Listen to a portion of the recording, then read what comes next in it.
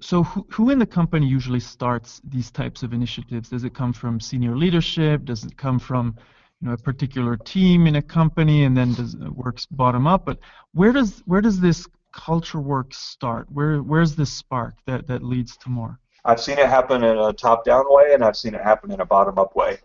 Um, I've had it start with, let's say, someone who's a senior team director of global operations in an organization.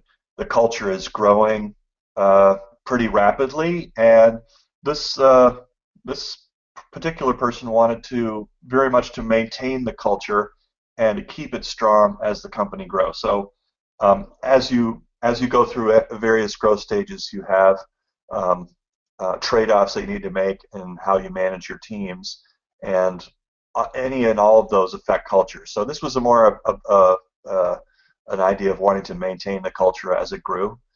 I've seen it come from the CEO.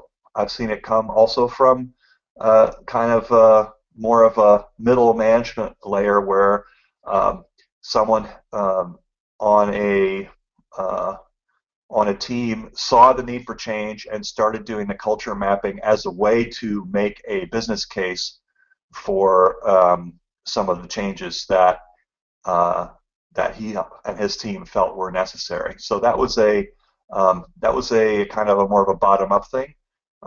If it's a bottom up initiative, it becomes a really great way to collect evidence and make a case for change. If it's a more of a top down thing, then you probably already have budget and a rationale for the change, and you're just trying to figure out how to make it happen.